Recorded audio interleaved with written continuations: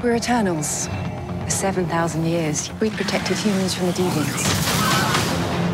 Why didn't you guys help fight Thanos? Or any war, all the other terrible things throughout history? We were instructed not to interfere until now. I'm Griffin. I'm Molly.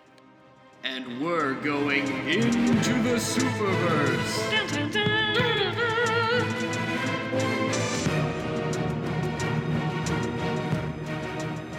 We're back with the much-awaited film Eternals. Yeah, finally. Gotta go see another one in theaters, which we were very excited about. Of course, you know us. We had to go on Thursday. Preview night. You know, we were at a bar beforehand and we kept seeing ads for it, and it's like Eternals in theaters on Fridays. And I'm just still kind of shocked that that's still the tagline. I'm like, I haven't seen a Marvel movie on a Friday in 4 years. Either way, we saw it. We did see it. And if you've been keeping up at all, you've heard the buzz, you know, whether it's people talking about how the film has been banned in several countries in the Middle East, or maybe how it is, at least at the moment, the first MCU movie to be rated rotten on Rotten Tomatoes. What? Yeah. I didn't know that. Yeah, I mean, it's pretty wild. Like it's been a journey, I feel like. Audience rotten or critic? Critic. It has a higher audience score than critic. I'm actually going to check where it is now. But that's too bad. It is too bad. I don't feel like that's fair.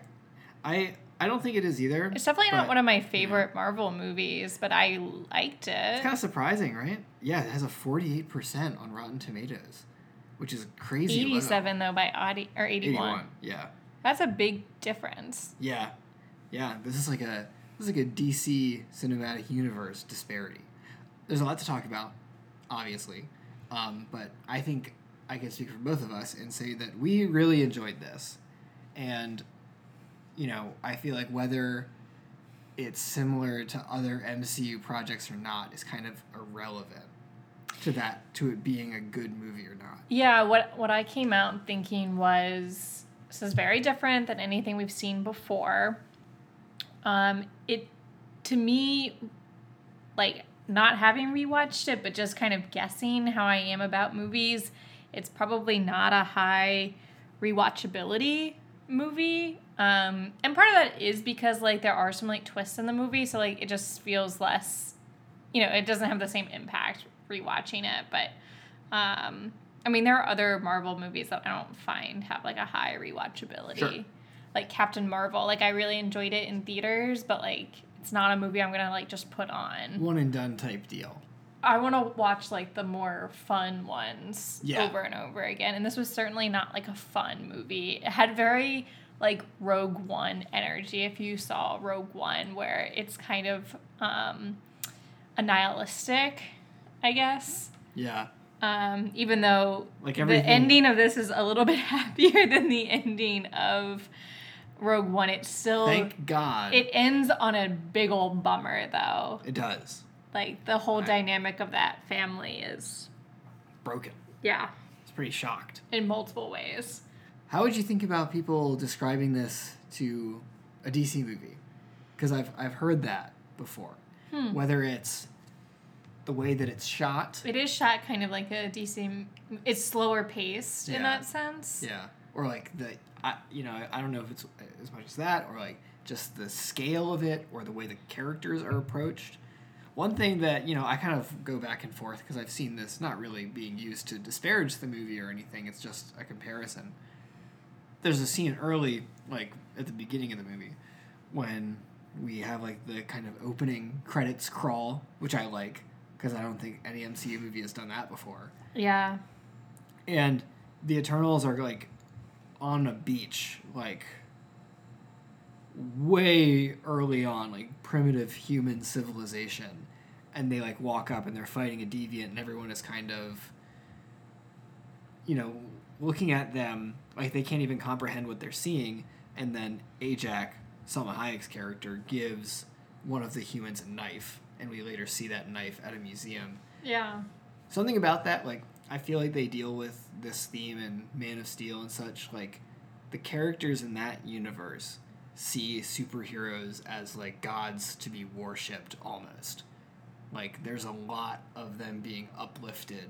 Like, you mean the other, like, Avengers? Like, No, what do you I'm mean? talking about like in the DC universe, like Superman is kind of heralded as like this like literally otherworldly hero that people like worship, and they're like building monuments to him, right?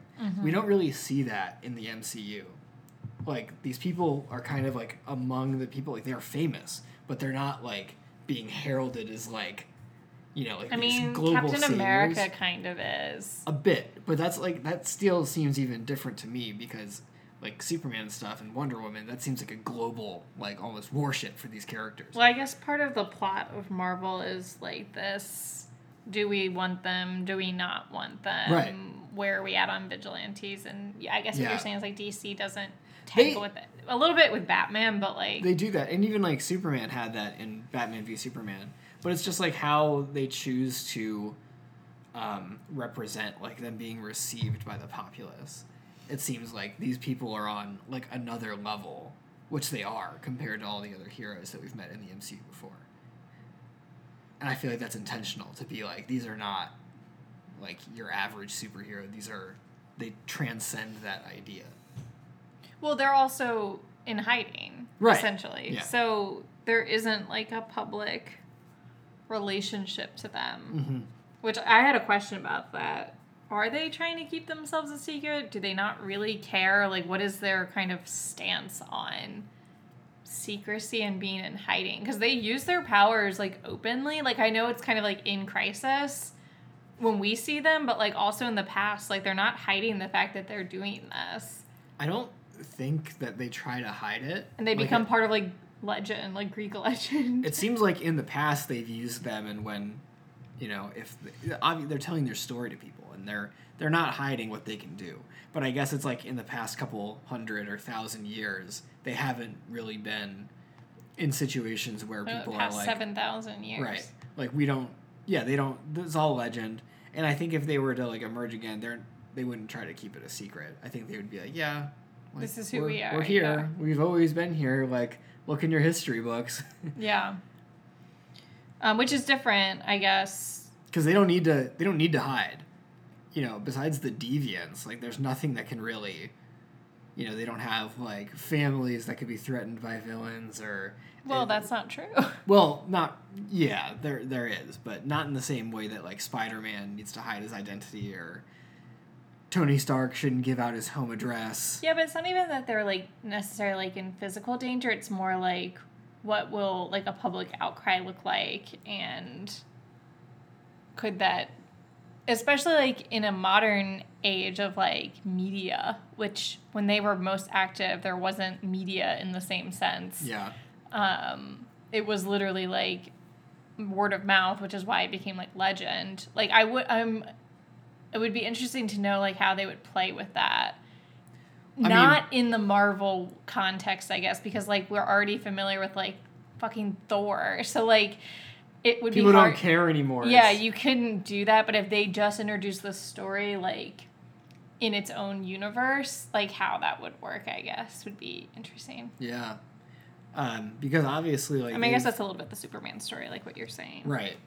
And these guys have been captured like on video because Phastos' son is like, "Hey, you're Superman," which is funny in its own Yeah, way. that was funny. And he's like, "I saw you on the video flying around," and he's like, And he's "All got the right." And he's laser just- eyes. He wears the same gray T-shirt the entire movie, and just like Icarus, I mean, and just like shows up like on the street. Like they're not sneaking around. And something that would have been interesting if they hadn't kind of abandoned the plot line was the Sokovia Accords are still around, presumably. Maybe they ditched them after the snap. We don't know because they haven't really mentioned it, except in one of the shows. I think it came up. I think they ditched it after they were like, fuck this, we're in an Infinity War. I think it came up in one of the shows, though, in kind of like they somewhat acknowledged it. That would be... But as soon as like Iron Man broke it, it was like, that was it, I feel like. Yeah, but it's been mentioned... I'm trying to say it's been mentioned since then. But, like, no one's really talking about it. Like, I think it was in WandaVision. They were, like, something about... Well, I mean, it's someone in violated the Sokovia Black Accords, Widow. or, like, Falcon and the Winter Soldier. But, like, in the current timeline, someone talked about it. And how would that apply to the Eternals? Because they would certainly not abide by that. What's the same thing with, like, Thor? Like, he's not part of that. Like, he's not a citizen of the Earth. Like... But I would think that if they had kept to that, that could have been a problem. They'd be like, Sir, Mr. Odinson, you cannot come to our world and start like, they treat him as a threat. Stuff. Yeah. Yeah. That's what I'm saying. I feel like the world would treat them like a threat. And even though they can, like, take care of themselves, like, they'd be forced into hiding, basically. Yeah. Yeah. But I don't think we'll ever see that because I think they're done with that chapter of the Marvel Universe. Did you have some other, like, big overall thoughts before we kind of break down? Let's see. Oh, well, my first and foremost note is that this is a visually stunning and beautiful film. I think it blows every other MCU movie out of the water. Yeah, because they got Academy Award-winning Chloe Zhao. Yeah, and I don't know who the cinematographer was on this, but they did a great job, and like shooting on location. I still think it's funny because I think Chloe Zhao blew Kevin Feige's mind by being like, "Hey, we can actually like go to a beach if we want to shoot a scene on the beach," and he was like, "I was there and like seeing like all this natural light," and I'm like, this is how they used to do it, Kev. I know. It made me like sad for like all of the other very curated movies that we've gotten lately, like where it's just all in front of green screen, right? Which makes sense, but some of the stuff didn't need to be in front of green screen. Like they could do more, like Endgame when they're all like on that landscape of Wakanda. Like I don't know how much of that is actually filmed in like a landscape like that. Probably not a lot. Because they could if they wanted to. I think the one that bothers me a lot, even though it like really doesn't matter, was the scene where in Black Widow where they're at the bar talking to each other, all green screen. Which bar? It's Natasha and Elena like at a bar talking, and they're just like drinking with each other, like they're like sitting outside in a street. Yeah. Not one piece of that is real. And I'm like, why? Like, I get it. Like, they're like, why would we go to a street and, like, set it up for this and block traffic if we could just use a green screen? But like, we have to stay within the bounds of Atlanta. It's just so much. It's so noticeable in this. And it's so gorgeous. And it's like, they have this. The CGI, I also felt was, like, kind of understated. Not for the deviants, but for the powers. And except for, like, Icarus. Icarus is a little flashy. But for everybody else, they have these like the golden shield, like auras, and it helped it make it like. Yeah, because it was outside. It wasn't touching them. It was like almost like holographic. Right. So like it made sense that they could just kind of put that on top of them, and they could still do like hand motions and stuff. Because these are really comic booky powers that these guys have, Yeah. like more than what we normally see. And I think the way that was handled made it a bit more believable. It's kind of like Scarlet Witch, but like better. It'd be like if Scarlet Witch didn't have things coming out of her hands and it was around her hands. Yeah. Because then it wouldn't look as weird for her to do all those like hand motions. Because like that's basically what they're doing is like, especially when Phastos like is building things with his hands. Like I don't know. Yeah, you're totally right that was done really well. I didn't like the stuff coming out of the eyes. I didn't think that looked very good. That's hard to do. Yeah, I don't envy that. And like it's so cliche because of Superman, so it is what it is, kind of. I think Icarus was the roughest looking because his flying looked weird. His flying looked really weird. I didn't know if that's just like because they were doing it. I don't know if it was because of that, like the superimposing. Some people have noted, he didn't have a cape or anything, so there's no like sense of motion. It just kind of looks like he's floating just kind around, of standing, which he is. But everybody else in the MCU that flies, Iron Man leaves like a jet stream. Wow. Captain Marvel has like an energy thing that goes behind her. Yeah. So like it made sense for his power, like it is like how he works, but like he's not even moving his arms. Like his arms are at his side. It was just very odd. The only other thing that I'll say, like, as an overarching bit, is obviously a lot of characters being introduced, like, not just the Eternals, but, like, all of the lore and the other individuals surrounding them, and that came with a lot of ups and downs, but goddamn if it wasn't ambitious to put all of these introductions in the same movie. Yeah, and I think because of that, like, a couple of the characters didn't get enough Development. Yeah, like, Makari. is Looking that at you, the Makari. fast Yeah. one? Yeah. She. Yeah, we- that was we the got one I was nothing thinking about of. her, Yeah. which is a shame. And you know, I love Kit Harington, and I liked him in this. Don't know if it was necessary to have him in it at all. It was, I guess they're, like, setting him up, but, like, felt a little shoehorned in. We don't see him for so much of the movie. I'm like, why is he here? Yeah, like, and I didn't feel that strongly about their relationship because, like, we were kind of told, like, why do we care about this relationship? Right. Kind of I was questioning why, but I guess they had to balance setting up future movies, but, you know.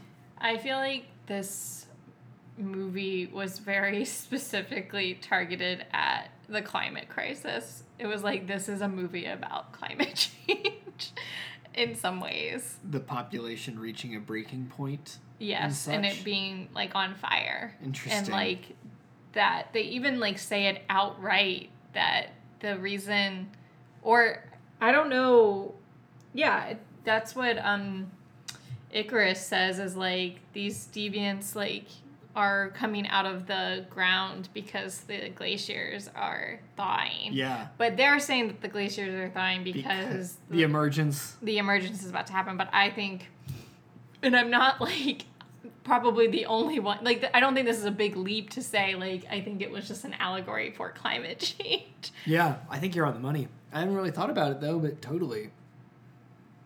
And then, like, their plot was like, well, we'll just fix it by, like, refreezing the earth. Like, don't worry, humans, you don't have to change your behavior at all. Like, it felt too much of a fix. You guys are off the hook. And somebody even says that, I think. Oh, I forget which character, but they're like, they're destroying it on their own, Yeah. the earth. They say that line. I feel like it's that. Fastos? No, I think it's, what's the one that, like, left the group? The one that can control, like, Oh, emotions. Druid? Druig says it. Because he's, like, in the Amazon, so he's, like, seeing it firsthand. Yeah.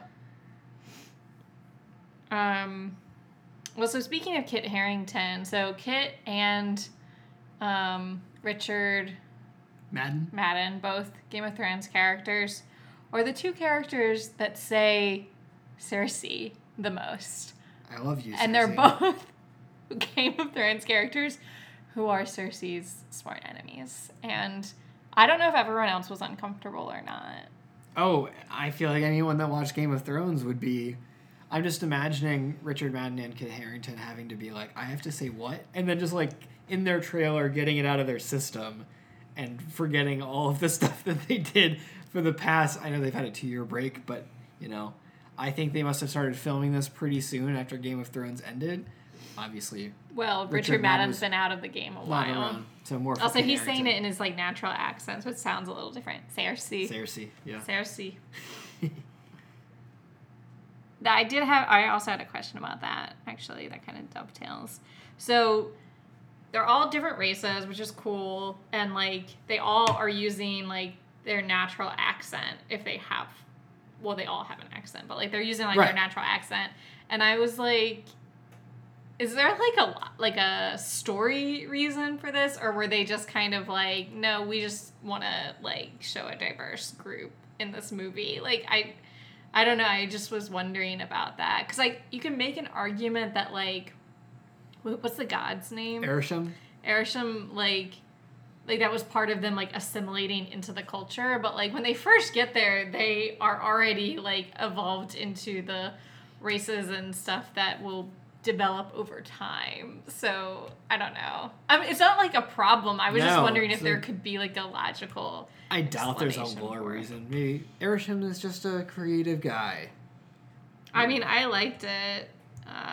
Well, and it was funny to hear them all have different accents. So that was probably the most disconcerting part, because I was like, why do you all sound different? Yeah. I think this was just kind of a open-ended opportunity to have a diverse cast because they weren't tied down by anything. So they were like, yeah, there's no reason for us to not do this. Yeah. So glad they took advantage. for sure. Oh, for sure. But yeah, the accents thing was odd. And then, like, Angelina Jolie, like, was also doing, like, a weird thing. Like, she was like, I don't feel like that's her natural speaking voice. No. She almost sounded, like, half British. Yeah, I don't know what that was all about. Or what she was going for, really. Her character was surprising, and I didn't really like what they did with it. Yeah, no, I had a lot of thoughts on that. But maybe we'll... I had a note to, like, break down each character individually, but I didn't know if there was more stuff to talk about. Yeah, I mean, I don't know if we need to, like, there's a lot that happens, so I don't know if we need to go through every single thing. Yeah, I guess all of my notes are kind of general. Which is fine, I think. Anyone that's listening to this. Just I would hope so, and if you haven't, what are you doing? We're 20 minutes in. We're Get spoiling out now, it for you. get out Stop. now. I enjoyed all the flashbacks. Because I thought, and I was saying this to you right before we went in to see it, that when it was first announced, when you first explained the concept to me, I thought that the whole movie was going to be a prequel to our current day Avengers. Like, I didn't really know what time, but I just know that there was that scene in the trailer where it looks like they're in an earlier time sitting around the dinner table. Right. Like, that doesn't feel like current day, but then they say, like, I could lead the Avengers or something like that, but it felt very, like, prehistoric, I guess. And so I thought that the whole movie was going to be that, but I'm glad that they incorporated a lot of flashbacks, and it was a good way for them to show the characters, like, personalities, I guess, right, through that. Also, that scene was way better in the movie than it was in the trailer. Yeah. I thought Very it was kinda, different. I thought it was kind of lame in the trailer, just to, like, remind people that it's MCU. Yeah. In the movie, way better. It felt more natural. Yeah. And I also thought that the movie was going to be more of a love story, and that was really disappointing, what we got instead. Good lord. The best relationship in this movie was between Makkari and Druig, and it wasn't even the one that they talked about. No, I think it was Thena and Gilgamesh? Yeah, even though they weren't, like, romantic. Yeah, I liked them too, but theirs was the best, like, actual love story. I just thought Makkari and Druig had, like, a lot of chemistry despite not really having that for many scenes sure. together. I think they had more chemistry than Cersei and Icarus did, because I felt like for Cersei and Icarus, we were kind of being told, like, yeah, they love didn't each other, feel but that. I wasn't vibing with it as much. I didn't mind it terribly, but also, like, I didn't buy that they had been married for thousands of years. The trailer made it seem like more romantic. Like, I was more romanticized by their relationship in the trailer than I was in the movie. And that was even before we got, like, you know, what actually happens. Right. Like, early on, I was like, I mean, I'm always rooting for, like, a love story, so I was, like, rooting for them, but I didn't... It's not what I was expecting from that. Yeah. Like, I thought that was going to be the... Nothing's fucking with this relationship, and, like, that's kind of stable with everything else that's going on. And, like, the way that's introduced from the very beginning is that they're not together because he left, reasons. And I was like, oh, this is not what I was anticipating, which I think that was good on the trailer, but, like, I kind of wish that they hadn't done that, I guess. Yeah. But then, like, that was obviously the whole crux of the film, was that he double-crossed, or they all double-crossed him. I don't know, however you want to look at it. It was a mess. Can we talk about the deviants? Sure. When I saw the trailer at first, I was not sold on the design of the deviants. I was like... Were there deviants in the trailer? I don't There's remember one. that being Yeah, there was part of that. The one, like, early on, like, in the beginning when they fight on the beach with, like, the primitive humans, that was in the trailer. And I was like, I don't know if I like this design. It was kind of like a Stranger Things looking monster. It was very Stranger Things. Came around on it, but I still think I like the fight scenes against the deviants. I like their kind of whole thing where they were also created by Arishem and what have you, and they're fighting for survival. I did think something was missing, because as the plot got more and more about the emergence, it felt like the deviants fell by the wayside, and it felt like there was going to be something at the end where, like, one of them has, like, a change of heart, and they're like, no, like, we need to stop, like, killing each other. Something like that. I don't know. It felt like they were, like, close to having some sort of like big moment with the Deviant plot, and then it just didn't happen, and it was just like another fight scene. Well, I lost the thread of the Deviant, so they do explain it, but I like didn't follow it. So when Earth first formed, Arishem put Deviants on that planet to... They wanted to kill... Arishem wanted to get rid of any apex predator. So, like, he wanted to get rid of, like, dinosaurs. So humans could flourish without, like, the threat of being killed all the time. And then they got too strong, and they became the apex predator, and we're going to go after humans. So then that's why they needed Eternals. Yep. I guess. Like, and then it was just, like... Then they have, like, this whole conscience of the Deviants, which sounds way too similar to Variants. Deviants, Variants, too confusing for me, personally. But anyway, so the Deviants get this, like, conscience because they ate... What's her name? Salma Hayek's character, Ajax. So then they can now sense... They can heal. Yes, but that was also when they developed this conscience. Right. And then now they're like, why are you killing us? Like, we're just trying to live our life. And I'm like, but why? Like, why are we creating personalities for them if, like, the whole thing was just going to be a distraction and, like, ultimately kill them all? Yeah, it just... I get what they were doing. It's like, oh, this is, like, who we think the enemy is, but then it's, like, actually, like, a bigger enemy. Like, that's a classic superhero trope. Yeah. But, like, don't bother with, like, the talking and, like, the... Or what you're saying, go all in on that. It was just... I don't know. It was good to start, and then it ended up feeling half-baked. This movie was way too packed to be juggling, trying to stop the Celestial, and also... like this kind of threat of the Deviants. I just like wasn't sold on it. They didn't obviously like they should have kept them as like a flashback thing. Yeah, I would have preferred that. It just didn't seem something was off. I don't think no matter how much I think about it, something was not done right. It needed like more time to like come up with like a better way to end the plot with them or something. Like they needed a current threat, I guess. Because they couldn't just fight nobody when they're trying to stop the Celestial, but they're fighting Icarus.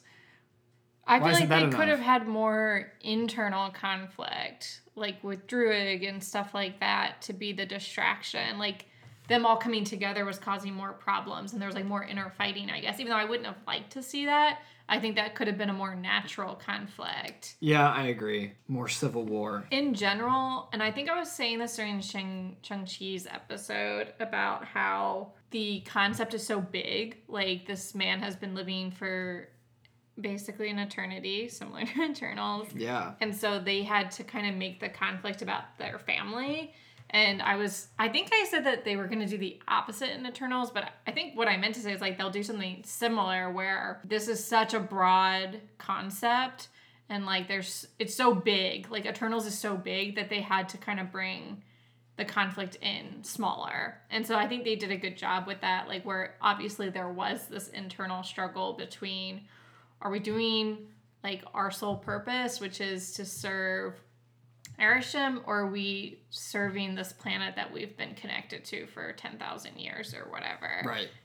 Which is obviously like a big would you rather, but like then it just created a conflict between them as people. Yeah. And I really bought like how, you know, Ajax knew the true nature of what they were doing, but was going about it like, you know, she was keeping her head up and kind of making sure everyone still had morale to continue. And then I found it very believable that, like, when they start to go their separate ways, like, Druig has been, like, crushed under the weight of knowing that he could stop every tragedy and war that's happened, but they're just not supposed to because some space god said don't do it. So he has to watch them all suffer. And he's being told that that's okay because that's what we're put here to do.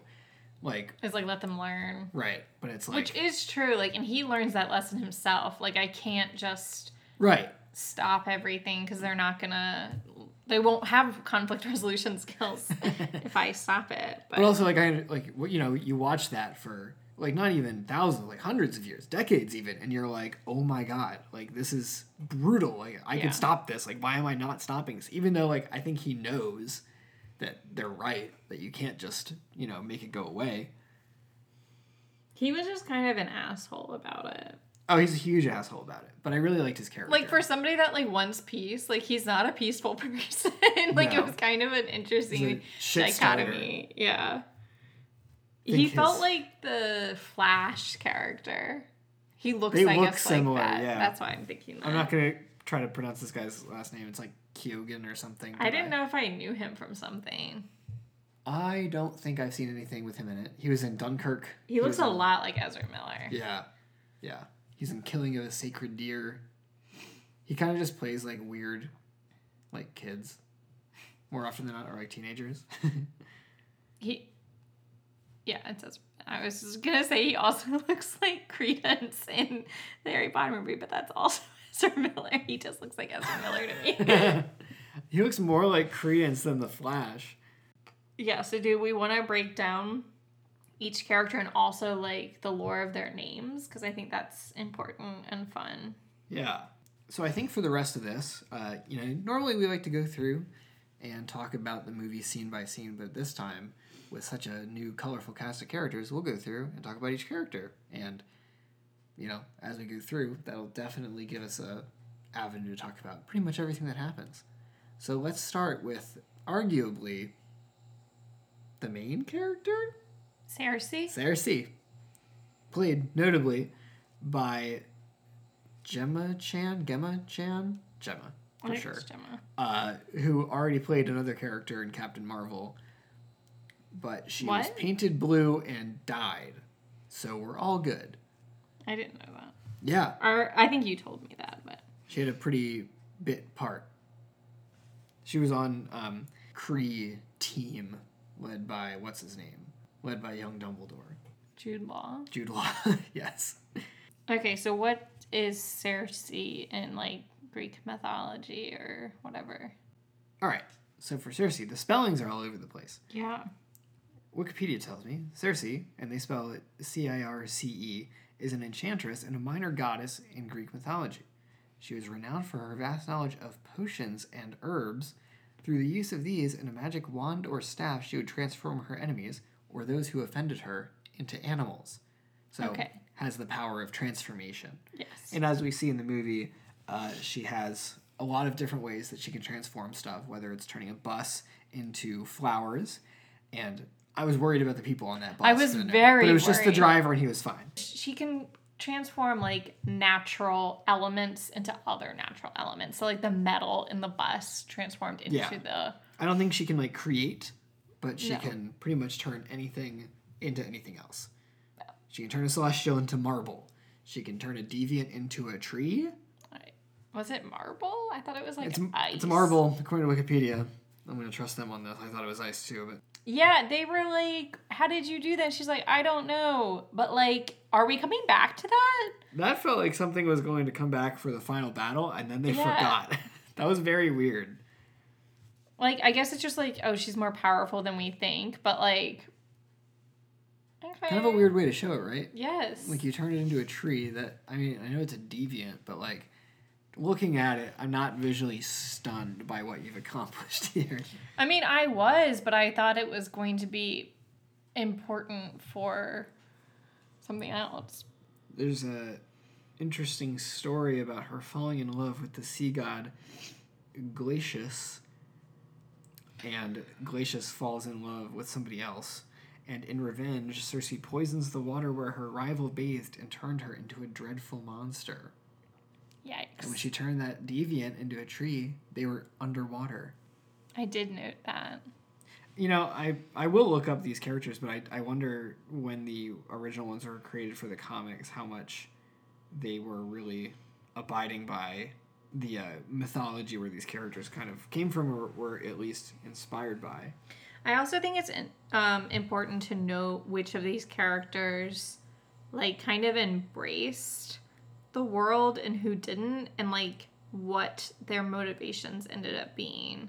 So Cersei, like, fully embraced Earth, and the people especially, like, was very much one of the people. Like, they show her early on, like, teaching them how to, like, plant and, like, Yeah, grow. she cared about them a Yeah. lot. And clearly cares about, like, the Earth itself. And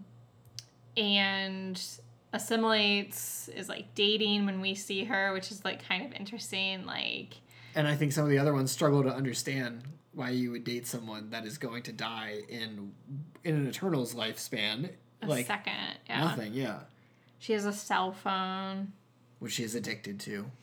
And her motivation is to care for the people Right. of Earth. Yeah. She definitely has the most intimate connection to the planet and its people. And she falls in love with the least connected person.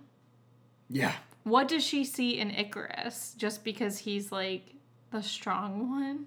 I don't know. Like, whether... I guess he was, like, maybe supposed to be presented as, like, more, like, sensitive, but...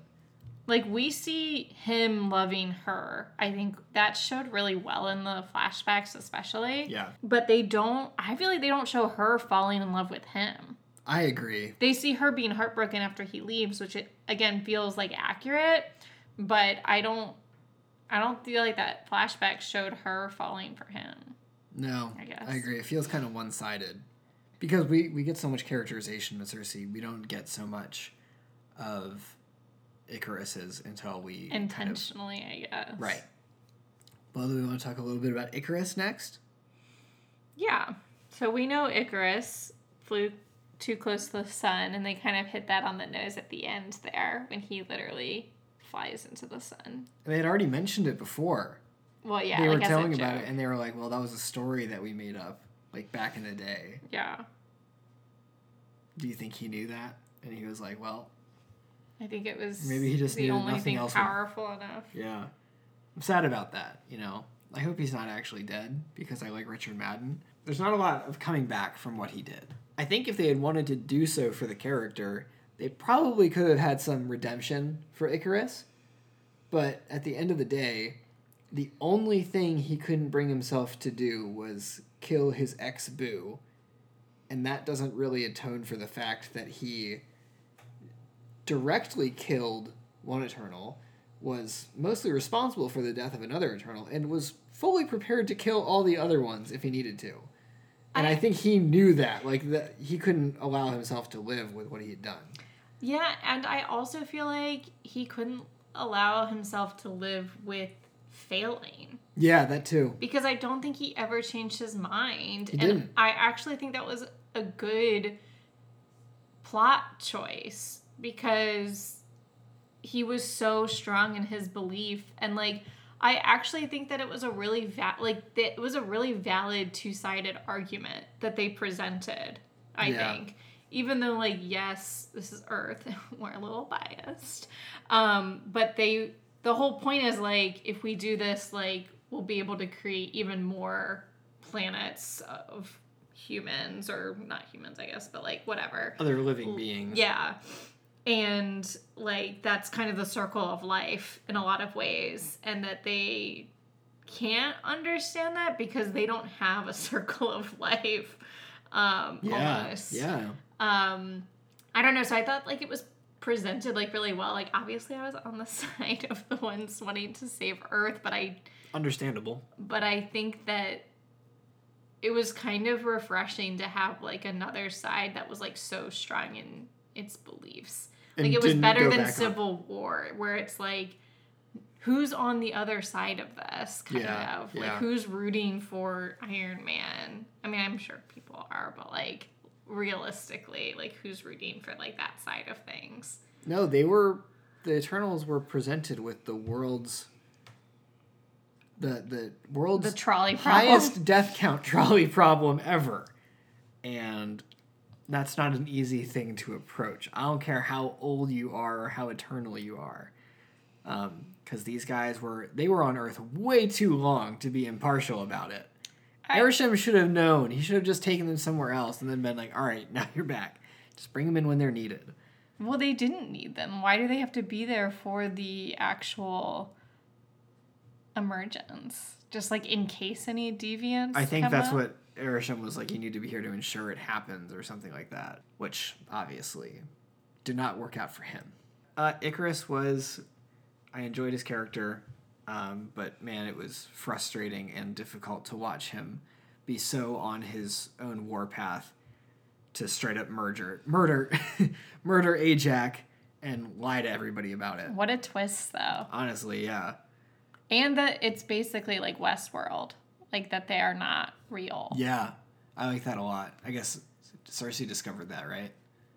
Yeah. Because she was the one getting expositioned by Erisham. Yeah. I also thought that when we have this reveal and everybody starts to figure out that Icarus killed Ajak and why, I was genuinely worried for the well-being of everybody in that room. Like, I thought that one of the less developed characters would have been killed. I was like, I don't know how many people of the new team that they're introducing they want to kill. You know, I kind of thought it would be Angelina Jolie because I didn't think that she would get her to come back. But hey, keep one of the... Yeah, and she was like... She was both the strongest and the weakest one of them because she was having all of these issues with, like, the memories. You want to talk about her next?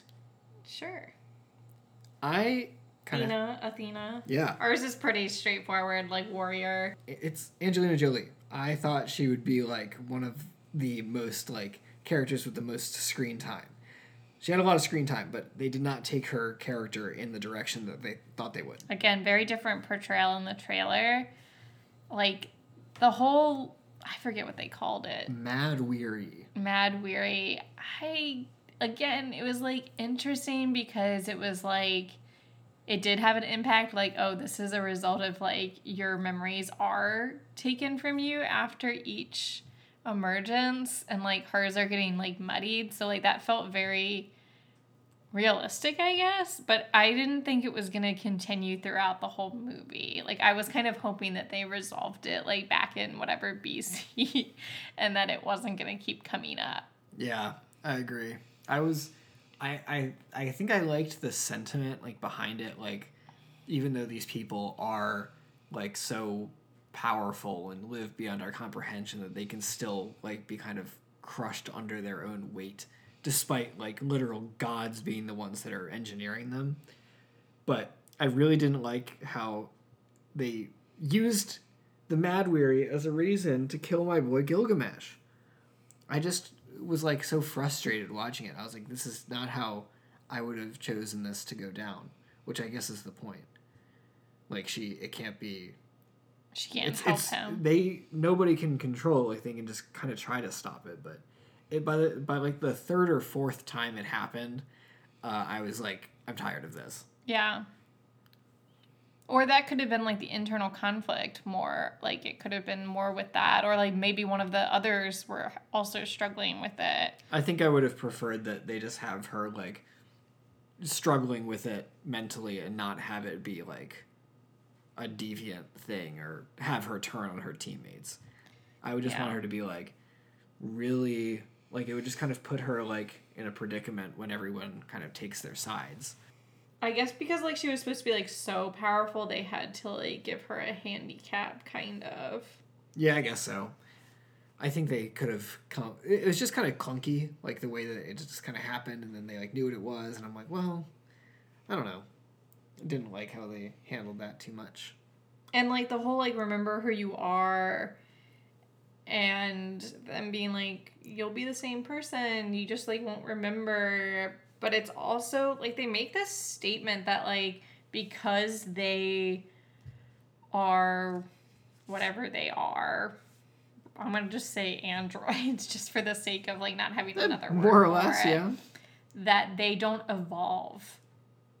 Like, they don't change, I guess. And... I feel like that's proven wrong, except for, like, somebody like Icarus. He clearly doesn't evolve. And I would also say, like, Druig. I mean, some of them don't evolve, but I feel like the way that they care for each other, especially, like, Gilgamesh and Athena, like, that felt evolved. Or even how Fastus, like, changes. He's like, I want to help the humans. Oh, I can't. Like, that's super frustrating. Now I have, and like that caused Hiroshima. Now I don't care about the humans. And then like, oh, I met this person and like I care again. Like, that feels very like that person is evolving. Like, they're changing how they see the world. Yeah. In different ways. So like, I don't know what they mean, I guess, when they say like their personalities don't evolve, because I feel like that's what they were trying to say. Make it more Westworld, they all have their core drive, right? Yeah. And their core drive is what the Eternals told them to do. But I guess some characters in Westworld feel like they have different mental approaches to how they handle their responsibilities. And some of them become self-aware and choose to no longer abide by that core drive. Obviously, that is not really the same as what's happening here. Yeah, because the person that is aware has not changed from their core drive. Yeah, which is very fascinating. Yeah. Yeah, and I think it's also supposed to be like a testament to like them being on Earth. Like it doesn't sound like they've ever questioned an emergence before in these other planets. But they're so connected to the that like Earth has changed them, or some of them. Yeah. Can I just say that living on Earth in the MCU must fucking suck. You can't go 5 years without some apocalyptic event. There's always new superheroes falling out of the sky. There's still some shit happening during those 7,000 years, though. But yeah, it wasn't apocalypse level. They just can't catch a break. It's been so... They've not had enough time between everyone coming back from the snap and this happening. They're like, can I please Oh, you mean like the relax? people of Earth. I thought you meant the Eternals. Oh, yeah, no, I mean the people of Earth. Oh, yeah. The ones that are just trying to go about their business. I feel like the people that got snapped have it the best because they didn't like have to live through the trauma of it. I mean, they're living through a different trauma, like coming back and like their spouse is remarried. Yeah, but they weren't. Like, they weren't. Their there. child is older than. These other ones, whatever. though, like that is too much. There's got to be a therapist shortage on Earth right now. Who's up next? Well, should we talk about Thena's good pal, Gilgamesh? Yeah. Does that name have historical context? It sounds like a character from Shrek. Shrek could have thrown in Gilgamesh. Gilgamesh was a hero in ancient Mesopotamian mythology and the protagonist of the Epic of Gilgamesh, an epic poem written in Akkadian during the late 2nd millennium BC. So he was just kind of like a... Super strong. He was legendary. He comes to the aids of gods and goddesses and defeats giants. So there are like a lot of legendary stories that were documented in Sumerian poems, and then they were woven into a connected narrative in Babylonian times. And in the epic, this guy is a demigod of superhuman strength. Checks out. And just goes on many journeys. So this guy is just like a super strong adventurer. That's pretty much all there is to it. He's so delightful. It makes sense why they killed him, because it was like, this guy's too good to be true, kind of. Like, he's cooking pies, he's making his own beer, like, he's taking care of Thena, like, he's just, like, all around best character. And, like, why you gotta give us nice things and take them away, you know? It's really sad. He was so great. He was also, like, what brought levity and comedy to this movie, because there wasn't a lot of that. It was a very heavy movie. It was. And he was definitely like a bright spot. And I'm very sad that he died, but I guess it got the right kind of emotion out of me for someone dying in a movie like this. Like, I was genuinely sad and frustrated because Thena didn't do shit. What do you think about we didn't really say this at the end. So we don't get to see Gilgamesh, like, deal with what Cersei finds out. But Thena chooses the side of Earth, basically, which I think is kind of surprising. But I guess she's more angry about this whole memory thing. And that's, like, more of her motivation. Vengeance against the Celestials, not so much sympathy for humans. Because they have very much chosen to live not part of humans. Yeah, they're in the middle of nowhere. Yeah. Same with Ajax. I do think Gilgamesh would have done the same thing, though. I would just kind of find it. We don't know much about like his motivations. I don't think he's like one of the ones that we get a little less of in that regard. But his character just informs me that he wouldn't be like Well, maybe he would go Kingo's route. You know, like I'm not going to go against it, but I'm also not gonna like join this and just peace out. I don't think he would have peaced out. I think he would have fought.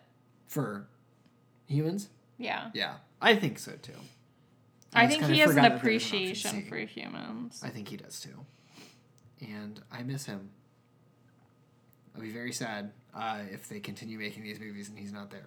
Because also, I feel like his primary motivation is to, well, obviously it's like to care for Athena, but also I feel like he's everyone's protector. Like the Eternals' protector. It's the big brother. Yeah. And so he would be protecting them again. Yeah. I think. Part of the reason why I'm sad about him dying is also because I don't get to see his powers again. And I really liked him. His fist. He just punched everything. And it made a very satisfying noise whenever he did that to a deviant. And it was great. What about Kumail? Kingo. He also brought some levity. Probably the funniest character, along with his Sidekick. manager, valet, great guy, and surprisingly delivered like one of the best like emotional moments in my opinion. They let this guy who is like the comedic relief side character like actually He's, like, speak to filming the the Eternals documentary. and be like, "Thank you For everything like, you've done. And they don't undercut it with a joke, even though it's like the comic relief guy, and it's like very like sincere, and there's nothing like witty. They're just like, because he's honestly the only human that knows what they've done. yeah, and knows what's going to happen. Yeah. And he's like, okay, well, we're all gonna go die, so I'm gonna like go do what I gotta do. And it No, was just, he's like, no, I'm gonna stay. well, I'm gonna stay with Kumail. yeah. And I just thought that was very nice because like they didn't need to do that. It could have just been played off as a joke because they had like other fish to fry. But I don't like what he did. by Kumail. leaving, Yeah. yeah, I also feel like he's the character besides Cersei that embraced human culture more than anyone else. Maybe even more than her. And for him to be like, I still think like Icarus is right is very odd. So, on one hand, we don't know enough about his stance on this. We know that he's also in love with Icarus. Right? Yes. So, like, one way I could see this, like, justifying, because I agree with you, but if I had to be like, here's why it makes sense, is just because, like, the way that he has approached life on Earth by, like, gaming people, more or less, into, like, having this life of fame and luxury, even though he doesn't need it. Like, I do think he cares about humans, but he's also like, I'm just here for a good time, and I'm not really emotionally invested.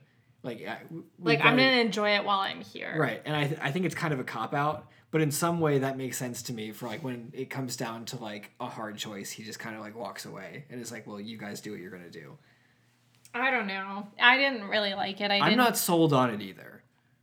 I'm also not, again, sold on, like, what Sprite and him are seeing in Icarus. I mean, other than, like, I guess he's supposed to be, like, the strongest of all of them, even stronger than Gilgamesh, because he has the most powers. He's strong. He can do this, like, eye thingy, and he can fly. Right. And so they just are in awe of him. I guess. Yeah, that's a pretty big flaw for multiple, like, how multiple characters are connected to him. Like, he's a dick. Yeah. Even, like, before we know he's a dick, he's a dick. I did not... The Sprite thing, That felt contrived. Don't buy it at all. That did not land Her for other me. stuff, which we'll get to her character, but her other stuff was very much more realistic than her being in love with him. I really could have done without that for her character. I think it would have been way better if she had, like, all these conflicting feelings because of how humanity has treated her. Yeah. But She should have that's still just- gone with him, but for different reasons. It's just not what. Yeah, I didn't like that. Too It's much. also like not like we ever saw him respecting her in the way that she wanted to be Or respected. even like they barely interacted. Yeah. Like I don't. There was a lot of romance in this movie that we were being told that they have a history and they have these interactions which led them to have. Well, I think we saw Chemistries. everyone else's except for that. Yeah. Because That we was- saw Cersei and... Yeah, we Icarus. did. We did. I think this is by far the worst offender. So should we talk about Sprite? Yeah. Sprite is a pretty fascinating character. So she's like, looks like a child Yep. and is struggling with that. Obviously. But her power is like illusions, basically. Yeah. Yeah, she has a really cool power set. But like they're not, you can't touch them. Yeah. So her motivation is one, that allegedly she's in love with Icarus, and two, that she rejects this like human form that she's in, and when she finds out like they kind of reset, she's like, no, I want a new opportunity, basically. Like, Yeah. why was I made like this? It's just like it is so unfair. It could also be like you have to wonder, like we were talking about like why Arishem like made them the way that they are. So like you have Sprite looking like a child for like, I guess like maybe if you want to put it like for canon reasons, like Arishem thought it would be like a good way to like not stand out or like infiltrate, but that shouldn't matter. And then it's like, was there a tactical reason behind Makari being deaf? Like I don't know. Like, I mean, I love that, but like what you were talking about earlier, it's just like, you know, they are Like, yeah, is there a story machines created by reason God. for So this? I would love to know.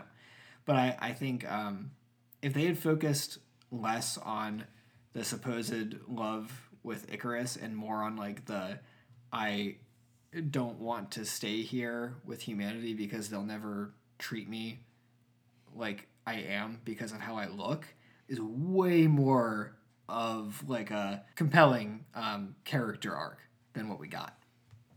For sure. Anything else on Sprite? Well, like, so she kind of, it sounds like, bounces around to like the different people throughout Millennium. She was with Ajax for a while, and then Ajax told her to go To Cersei. Cersei, which is interesting because I guess that's when Icarus leaves her, let's talk about that. We kind of skipped over that. So at some point in the last, like, I think it's like 2,000 years. Well, it's been 500 years since they broke up 500 years ago. I thought it was longer too. Oh. But in the movie, they do say the last deviant that they killed was in the 1500s, and then they kind of drifted apart. And he leaves her at that point. Yeah, I think so. Yeah. I think they're together for a little bit of that. Right? And then that's when Ajax tells him the truth, and then he's like, I couldn't be with her and not tell her. It just said Wikipedia, which, you know, after Cersei was left by her partner Icarus over 500 years earlier. That's all we get. So. Yeah. Okay. Either way, been a while. All right, that makes more sense because they keep saying like 7,000 years, blah blah blah, and I'm like, what was 7,000 years? I think that's how long they've been on Earth. Yeah. Yeah. So Sprite goes to stay with Cersei after that at some point, indefinite amount of time, and she's not there when Ajax dies, but she, I guess, forgives Icarus for killing Ajax when we see her being like very broken by that. Yeah, I'm like, really? Like you're gonna forgive that easily? I'm shocked. I mean, it seems like she was so close with all of them. Like, you wouldn't just let that go. I don't care how much you love this person. And then, you know, for all of her trouble, she gets to deliver a speech and then get knocked out with a rock. Yeah. Druig's finest hour. I think the other thing I wanted to say about Icarus, just thinking about this, was I do think, like, Richard Madden did a really good job of, like, showing how broken-hearted he was, that he felt like he had to do the things that he did. Like, in his book, he is the hero. Yep. And that... Reluctant. Yeah, that he, like, the scene where he brings back Selma Hayek and is in, like, he's, like, devastated by what's happened, but like I think that was really, again, really interesting, and to reuse the word compelling, like I think they did a really good job with it, and I think he specifically did a really good job with it, because we could have just like hated him straight up, which I think we do for the most part, but I think you can really tell that he still felt things about it. Yeah. I guess. Yeah. I mean, no, it was, even though I was like, you are such a dick, I still was like, wow, like, yeah, you really think you're right. Like, he was steadfast in his beliefs for whatever that's worth. So there's not much to say about Makkari. She's really fast. It's the first deaf character we've had in the First MC. deaf character, and it was really cool how it was just like seamless subtitles. Everybody just knows ASL, and she can read lips and vibrations. Just and stuff. really cool. Like I love that. It's just because like, they don't all sign to her. Yeah. I think that's important. Like Druig does, and somebody else did. Yeah. But like most people just like Kumail's character just talks, like because he doesn't care enough, I feel like, to sign, and she like can understand it, so it's like not that big of a deal. But I do think it's important to note like who is signing to her. I guess. I think these are all just like clues of their characters. I think you're right. I really liked the actress playing this character. I know that she was also on The Walking Dead. She was really funny. Liked her in that. Yeah, just like has so much personality. Yeah, I'm sad we didn't get more of her. I mean, I don't know what they were gonna do. Like, I think they needed somebody that was like, yeah, I'm just like ready to go. But then she was also like fine to support the humans for the most part. Yeah, I realized the scene where we're in the forest or in the jungle when they're trying to recruit Druig and they're like having a fight where everybody's there. I was like, "Where's Makkari?" I was like, "I want the speedster. Her powers are so cool, and the way that they shoot her powers, like when even in the beginning when they're fighting the Deviants, and at the end when she's fighting Icarus, so cool because it's not like slow-mo of her, which I feel like is really common for characters like this. It's just like, no, they're like, go find where the emergence is starting. She's gone, and she is there instantly. Yeah, it's not like the Flash. I feel like it was just, as far as the character goes, when they determined like the Eternals relationships, she was kind of like left as one of the ones without like a historical romance, you know? And I like what they did with her and Druig, but they just like couldn't find a way to slot her in while all this other drama was happening. I mean, I was fine with it, kind of that romance being like in the background and just like a fun thing, and they were all like, "What the fuck is going on?" Yeah. Like I thought that was funny, and I didn't need. Yeah, more I guess it from was that. fine where it was, but I was also like, damn, like she was just on the ship the entire time reading books. I didn't really get what her motivation was. I mean, it also could have been like she's feeling rejected from like humanity. Yeah, but we don't know. We don't get enough.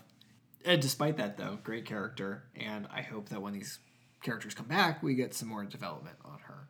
Should we talk about what is it? Phastos? Phastos? Yeah, let's do Phastos. Which I feel like her name should have been Phastos. Get it? Because like fast.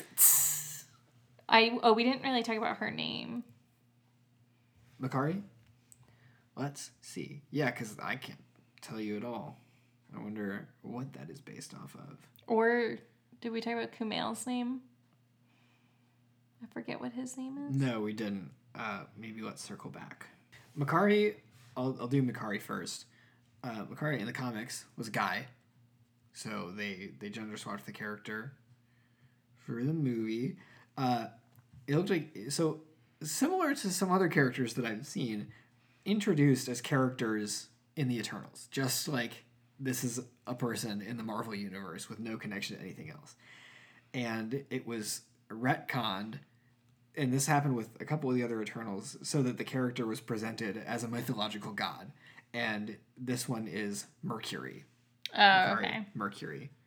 And fine. Mercury, who is a major god in Roman religion and mythology, is the god of financial gain. Weird. And trickery, luck, and is also the guide of souls to the underworld. So none of that. Not a lot in common. I was gonna say, like, one story reason for her being deaf could literally be, like, because she travels, like, at the speed of whatever. Like, it could, I guess, like, affect Yeah. her hearing. Like, if they wanted to shoehorn that in, they could have. Not that she necessarily needs a reason, but, like, if they were kind of giving explanations. Yeah. I'm trying to think, like, I don't know why. Let me see. I feel like you would bust your eardrums if you were traveling that fast, you know? Yeah, I think you would. It looks like there were like some comics that kind of adapted some story elements from the movie, or at least explaining like why some of them are the way that they are. And in this comic, it says something about Ajak reveals that Makari signs that she lost her speech, hearing, and ability to broadcast telepathically to her fellow Eternals following an attempt to communicate with a dead god. Huh. Oh, we didn't get that. Yeah, it would have been a bit much. I don't think Kingo has a name that is really drawn from anything. I think this is purely an Eternals character. What about Fastus? I don't see anything on Wikipedia about Fastos' name, so I'm not sure what mythology or god he's been drawn from. But Another first for the MCU. Yeah. Like, first gay character, which I was seeing all the articles, and like Angelina Jolie like had a statement about like all of these countries that were like banning the movie, and I was like, why are they banning it? And I was reading, and it was like about like the first gay character, and I was like, there was a gay character? Like, it was so part of, like, the story. Like, I didn't even blink an eye at it that I didn't even realize, like, the significance of it. Yeah, it's so natural. And, like, I love that. I'm so tired of movies that are like, yeah, this character's gay. Like, Endgame had that. Like, one of the directors played a character who, like, talks about, like, his husband. Their husband, But it's like, you know, it's not, you know, they talk about it. But this was like, okay, like, we're actually, like, walking the walk here. Like, don't shy away from it. Just, like, have it be a part of the story. And it just, yeah, it's not even like that. It's not like, okay, we're making a statement here. It's just like, no, like... just very normal. It's what it is. And I really like I feel like his relationship with his husband and his son was just, like, so nice. And it was just, like... It was refreshing. The most, like, normal life that any of them are leading. He's just like, I just want to use my powers to fix my kid's bike. Yeah. And, like, the motivation was so clear for him, like, why he was doing this. And I think it was interesting. That was one thing that they told us and showed us, like, a tiny bit, but, like, I think it was fine how they did it, about him and his, like, loss of hope in humanity. And I think he's kind of similar to Druig in a lot of ways, to be like, I have this power to change humanity, and I can only do it in these small increments. And same thing with Druig. It was like, I have the power to, like, significantly change humanity, but I have to do it in, like, tiny moments. And even then, like, it leads them down a path that, like, even if, you know, he was trying, like, to, you know, as the other Eternals were being like, this is too much, like, take it slower, it still got them to a point where it was just like, well, like, I did, like, all this to try to, like, uplift them, and they ended up, like, killing so many of their own people. Like, why would I continue? And I think that they ended up in the same place, like, somewhat isolated from society. Like, I think that Fastus, even though he's, like, married and has a child, like, I still get the impression that he's, like, not really fully immersed in society. Yeah. And they both have lost faith in Ajak. Yeah. Yeah.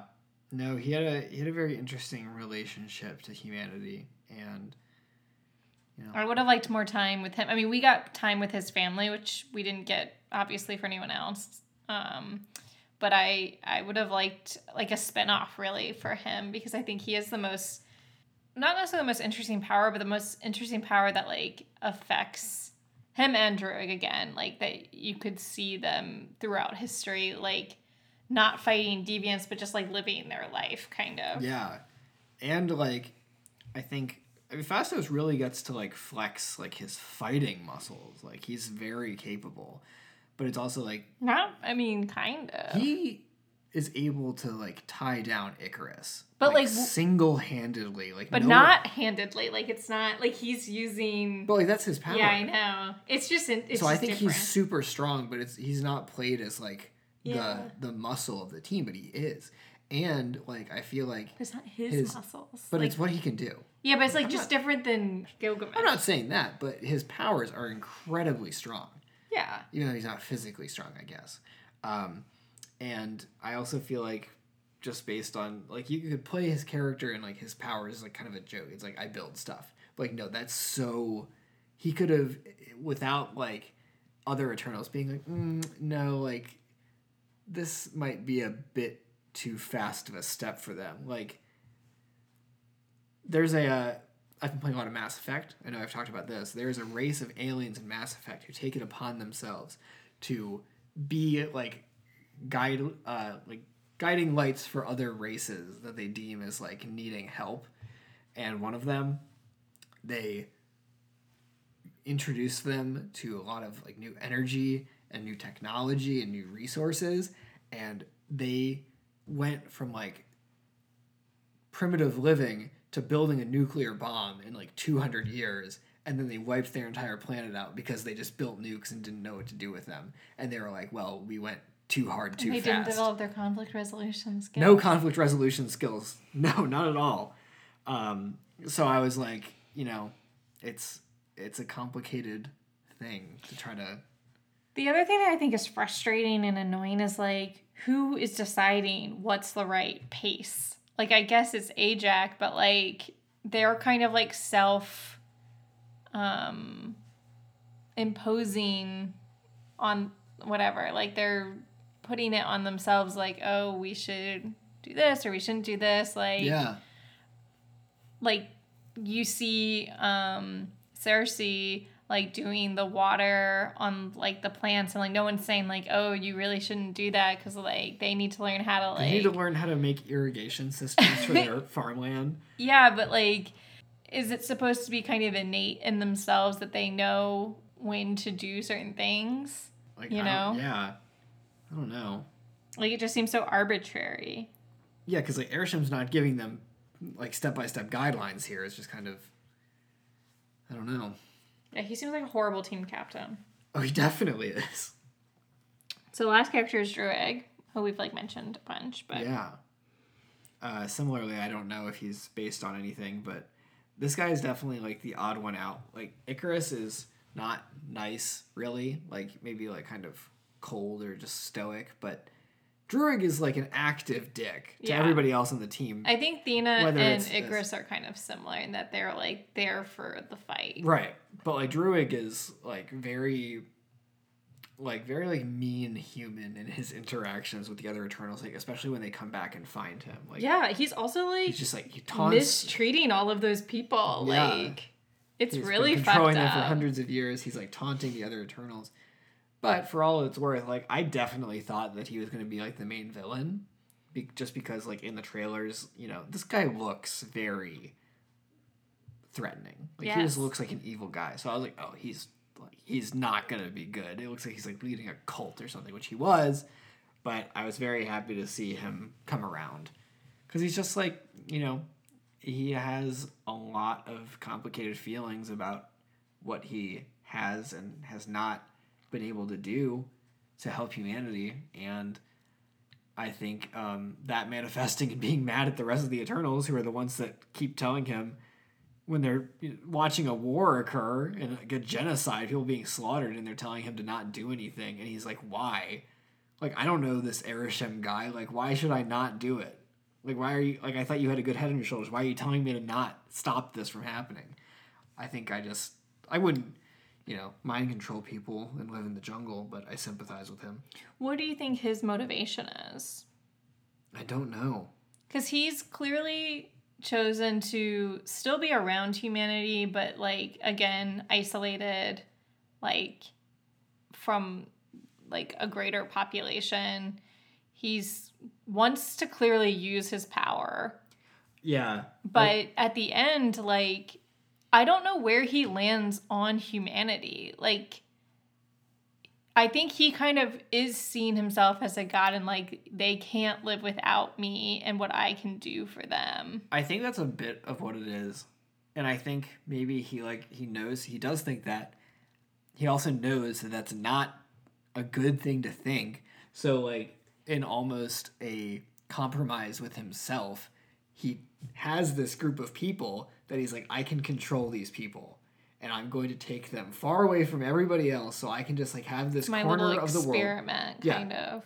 And like I can use my power, which I want, and I can exert control over humans so they're not fighting each other, which is also what I want. And I think he's doing good for the earth. Like he's taking care of this The part jungle. of the world that is not well taken care of and is being exploited. Even though he's exploiting people, he has an issue with exploitation.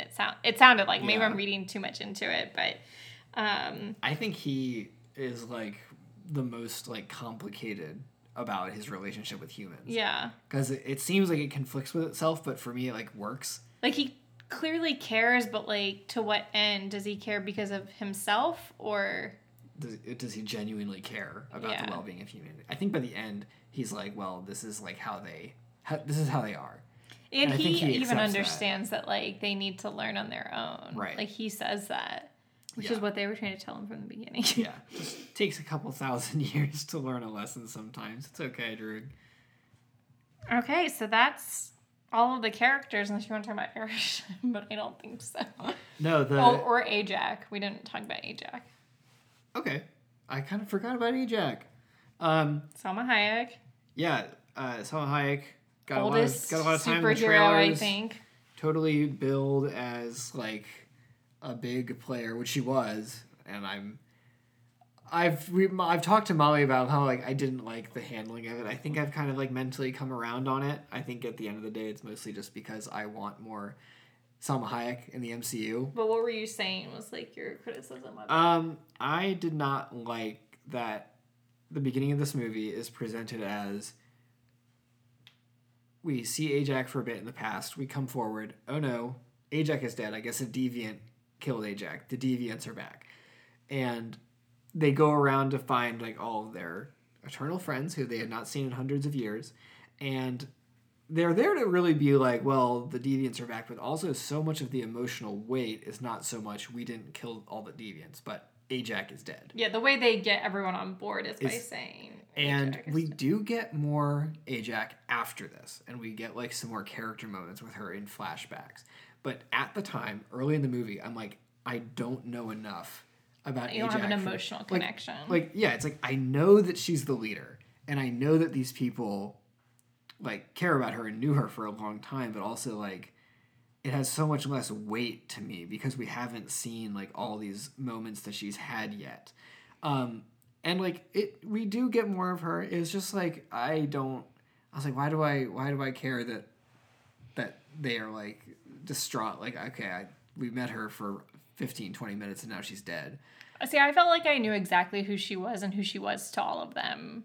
Yeah, I mean, From the I beginning, wasn't I doubting that guess. either. It was just like something, I don't know. It seemed like it was too early for her death to be used as a plot device. It made more sense in retrospect with the twist. But Yeah. I think I would just, I don't think you could have done it any other way without the twist. So there's that. I think they handled like this twist thing really well because there's the first twist where we find out that it's like Westworld. We first get the Westworld twist. Yeah. And then the second twist is that Icarus killed Ajax. Right. And is still fulfilling his mission and that Ajax changed course. Right. Even though she like knew all along.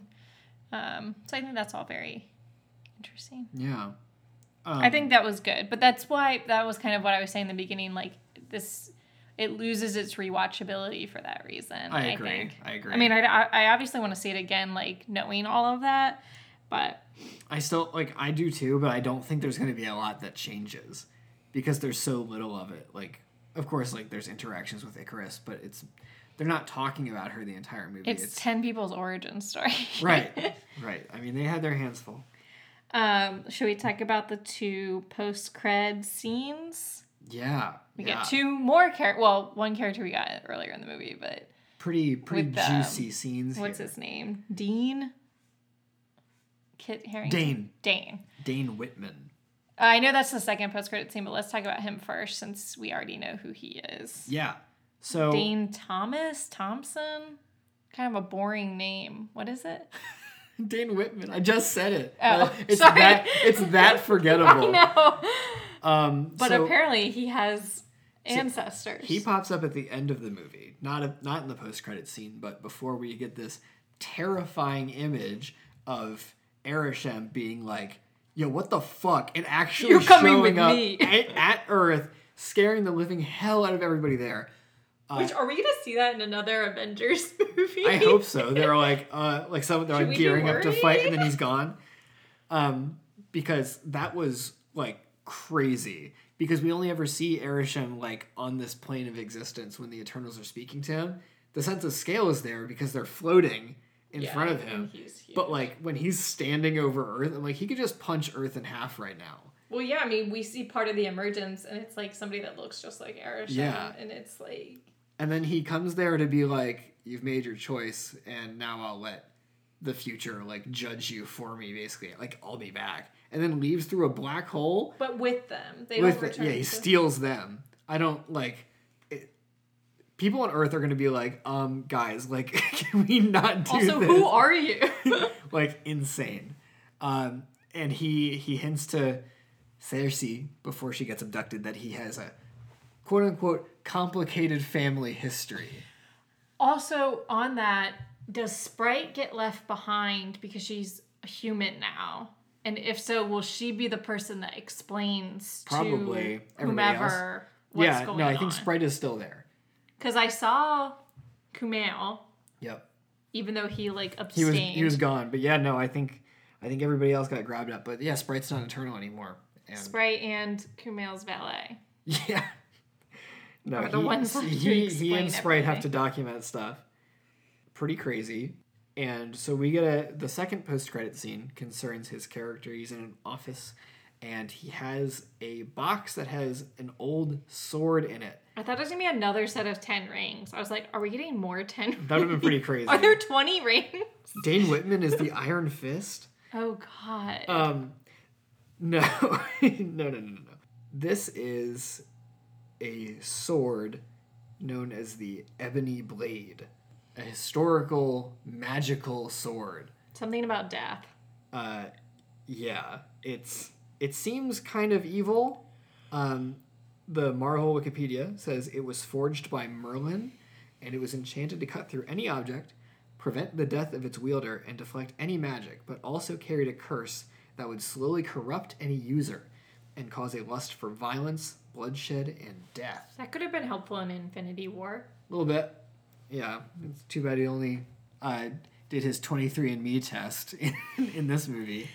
We also hear a disembodied voice that And- I think is Nick Fury. Oh, I just got some confirmation on who this is Was I wrong? from a Variety interview that came out yesterday. And I don't think you would guess who this actually is. Well, I already made my guess. Because it's a character that we have not met yet. Well, of course not. Which I saw people guessing, and I definitely thought that they were wrong. Wait, who did you think it was? I wasn't sure. I didn't really have a guess. I was like, I don't know who this could possibly be. I don't recognize this voice. And when you said Fury, I was like, yeah, you're probably right.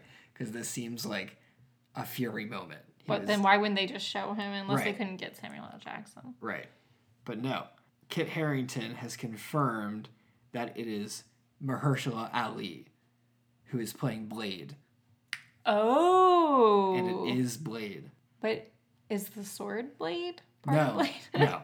Well, I don't know how this is going to work. But Kit Harington said that he knew that someone was saying this line because it was in the script that I got. But he only found out that it was Mahershala Ali's voice 3 weeks ago. Is he allowed to say? I guess God, so. I certainly hope so. He's good at keeping secrets because he did Game of Thrones. Yeah. He hasn't said anything else about the character, about the future. Honestly, I'm very glad that he's coming back as something because it was like such a letdown when I was like, oh, he's just like a mortal boyfriend. Like, what? Like, I didn't know. I thought he was on an Eternal or whatever Yeah. in the trailers. And so I'm really glad that There's a he's future. getting something. Kit Because I Harington- love Kit Harington. He's like, I don't know what's going to happen. Because he's Nothing's also written. clearly a sweet boy, and I love Yeah, he's a sweet sweet boy boy. Kit Harington. He was like, nobody's told me anything. Nothing's written. He's like, it's funny doing these interviews because I tell people this, and they're like, no, you're lying. Like, you know. And he's like, no, I actually don't know, which, you know, he could be lying.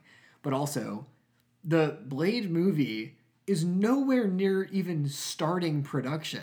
So, like, I don't know what the plan is. Yeah, but he might show up in something else before, like, as his intro, which would Yeah. be good, honestly. Then you don't have to do a whole Blade, like, intro. I'm sure he'll be back, like, before that. The only other clue we get, that's why I thought it was going to be connected to Shang-Chi somehow, is because she gives him something from the Middle Ages that's his family crest. And Yeah. he's like, oh, this is from the Middle Ages. And she's like, it's your family crest.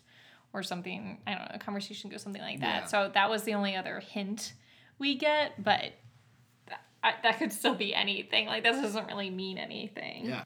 Okay, so then the first post-credit scene is we get kind of a Guardian-style introduction Yeah. to none other than Harry Styles, As Eros, another is- Eternal. also known as Star Fox, apparently. So, like, Star-Lord. I guess. And he's got, like, a Rocket-style sidekick. Pip the Troll, voiced by Patton Oswalt. That seems right. I've shared this opinion. I thought the CGI on Pip the Troll did not seem that great. No.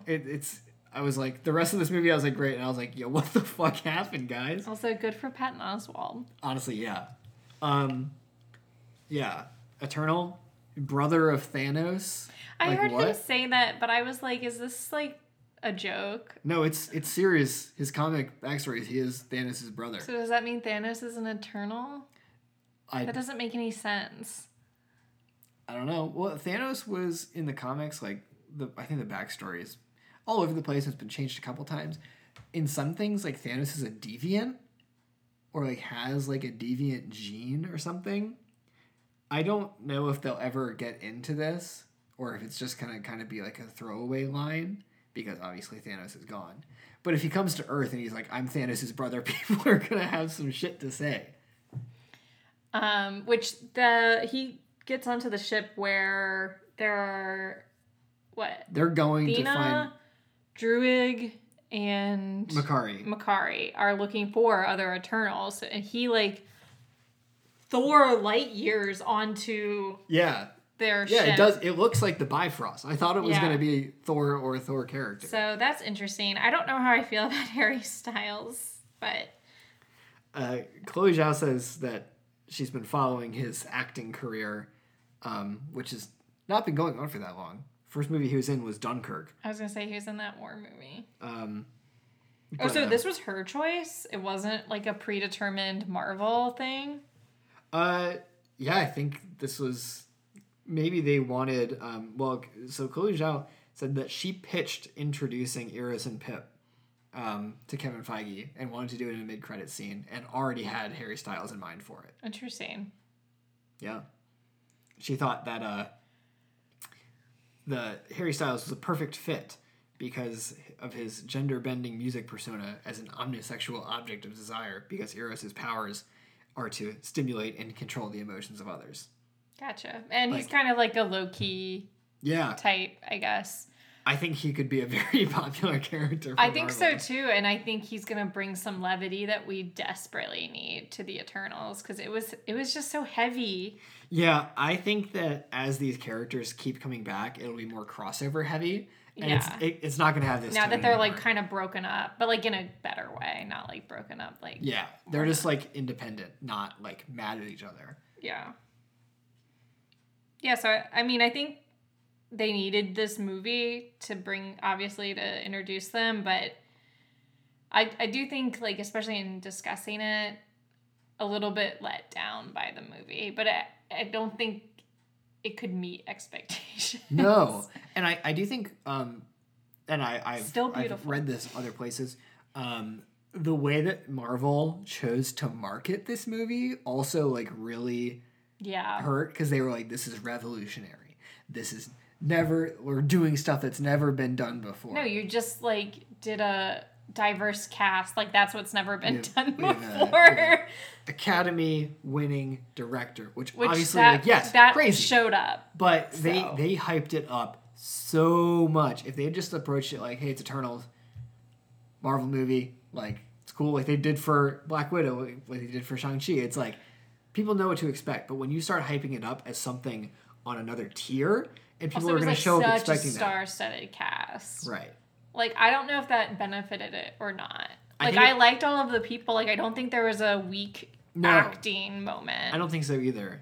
But I think it was the amount of stuff that they added, it started to get to diminishing returns where it was, like, starting to, like, crumble under its own weight. And when you have a movie that's 2 hours and 40 minutes long and it's still, like, wow, there's a lot of shit. Like... Yeah. The other long Marvel movies have been culminations of other things. They didn't have to introduce a cast of characters. This was like a experiment for them. And I think if they try to do something like this again, they'll have learned from their experience here. Yeah, I mean, there's no way to do it, though. No. Unless, like, there was less conflict, I guess, which was what we were kind of saying with, like, getting rid of the deviants. Right. But out of that 2 hours, 40 minutes-ish, what was your favorite scene in Eternals? I think when they're in Druig's camp. Yeah. That whole sequence. That was really good. We get to see a lot of powers being flexed, and we get, like, the interpersonal stuff at the same time. Yeah.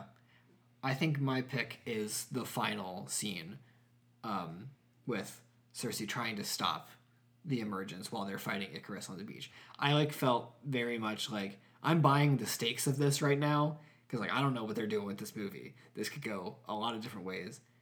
Icarus was, like, a real threat and, like, had them on the ropes. I really just enjoyed everyone using their powers to the max. Sprite getting, like, this little moment. Druig getting a little moment. Because he's like, I can't really fight anybody, so I'm going to hit you in the head with a rock. Which is a very human thing to do. Yeah. I loved it. I thought it was a strong end. And which... power. This is a good one to say. Which power would you want? Great one. Oh boy, a lot of options here, huh? So we can have. You can self-heal, fly, and have shoot lasers out of your eyes, and be strong. And be strong. You can just be strong, just but be like strong. really strong. You can build stuff, and have like a genius mind. You can run really fast. Make a sword and spear and shield with your powers. You can shoot finger guns. Oh, yeah, I forgot about his. You can control minds. Did we already say that? No. You can create illusions and you can change matter. Yeah. Shit. I know which one I'm doing. And? Fastest or whatever. Yeah. I actually thought about that too.